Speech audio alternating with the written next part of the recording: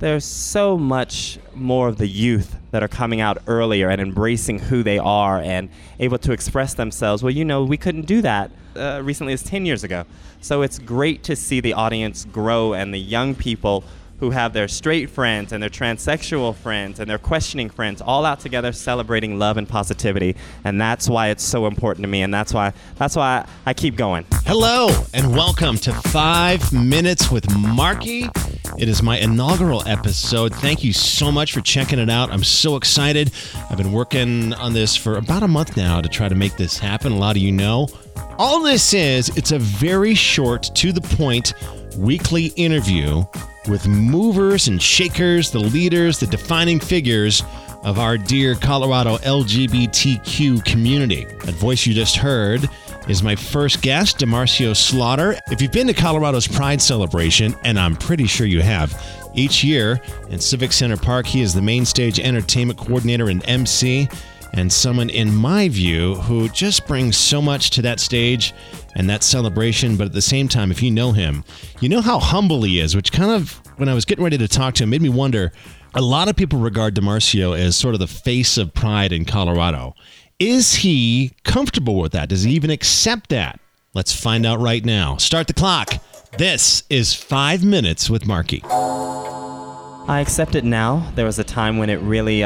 I didn't recognize the impact that I'd had on others from a visibility standpoint and making people feel good and positive about who they are. But now this is something that I cherish and is very important to me.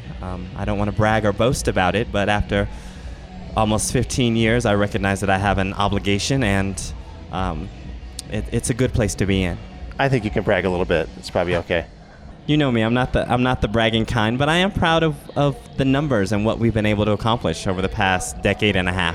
You are a long way from the bragging kind, but you do deserve a lot of credit for what goes on that stage.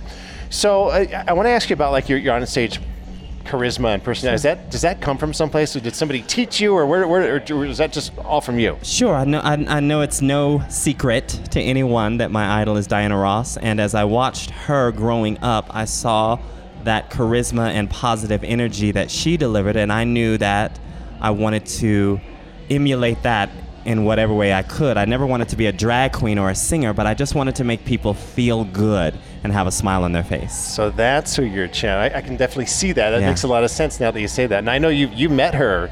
You've met her several times. I saw her last week, the month before. We've bonded. Now.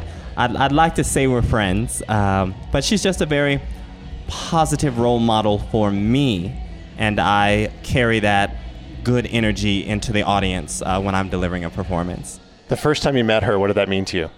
The first time I met her, I couldn't, kind of like the last time I met her, I couldn't speak. I am often very articulate, but when Miss Ross is in front of me, I bumble like a nut. But there are funny stories behind that. I'll tell you when we're at the bar later drinking. Okay. What are you doing when you're not preparing for Pride?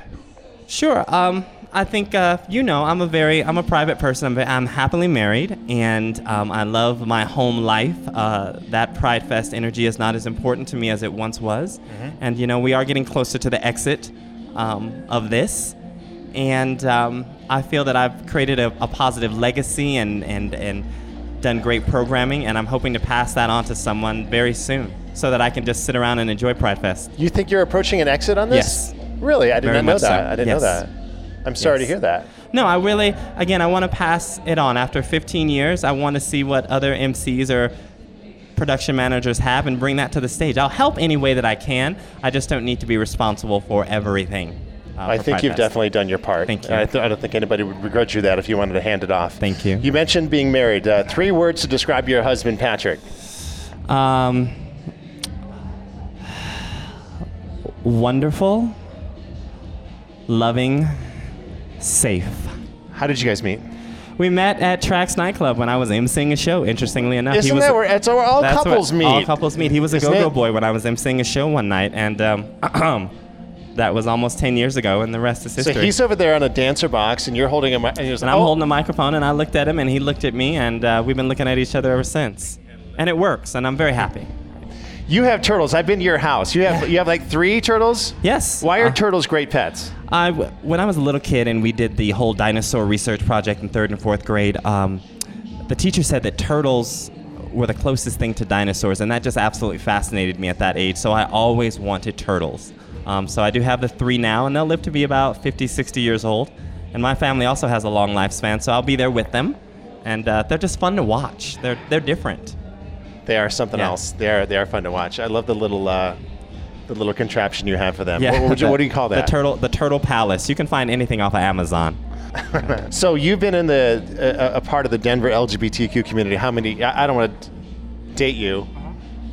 I'm not saying I don't want to date you. I'm saying you don't want to date. We're both married. No, I'm 40 years old. I'm happily 40 years old, and I've been doing Pride Fest for 14 years, and it's given me a lot of exposure. Let's go back to like 15 years ago and think about what the Denver community was like then, and then contrast it to now. How has the community changed over these years? There's so much more of the youth that are coming out earlier and embracing who they are and able to express themselves. Well, we couldn't do that even as soon as recently as 10 years ago.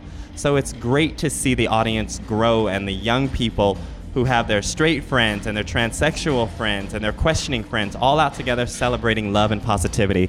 And that's why it's so important to me, and that's why I keep going. I want to spread that message of love and positive energy. Thank you for all you do to make that happen. Thank you. Always a pleasure. And it's starting to get loud here at Trax, so I will say thank you for giving me 5 minutes. That is not a problem at all. Thank you. And if you need me, call me. You got it. There really isn't anyone quite like DeMarcio, is there? He has been such an asset to this community with what he brings. I was surprised to hear that he's thinking of stepping away from the Pride stage, maybe after next year. If he does, those are going to be some daunting shoes to fill. So thank you again, DeMarcio, for being my first guest. All right, next time on 5 Minutes with Marky. So hey, Orlando, we are here at Denver Pride 2006. And we wanted to let you know that we are thinking of you, we love you, and we are Orlando! That is one Debbie Shear last year at Denver Pride, giving a shout out to Orlando with thousands of others. You might remember our Pride last year was just 1 week after the tragedy in Orlando. Debbie, as you can hear, is an outstanding MC and also a very funny comedian. She's an auctioneer, and a job that I think she puts ahead of all those things. She's also a single mom. So I'm going to sit down with her and see what we can learn. I want to say thanks to Coco Brentano for creating my logo. Visit CocoBstudio.com to check her work out. Thanks to you for listening to the inaugural episode of 5 Minutes with Marky. Please subscribe on iTunes, leave a rating and a review, and please tell a friend. And also, if you know somebody who should be a guest here, a mover and a shaker in the community, let me know. Email me at dj.marky.denver@gmail.com or tell me in person. Come see me at Trax every first and third Thursday for Lit with Mia Stacks and for Evie's Odd Hour, Evie Oddly, or First Friday, where you'll find me on the Exto side for some retro party pop fun. One of the largest women's parties in the world. If there's a bigger one, I don't know about it.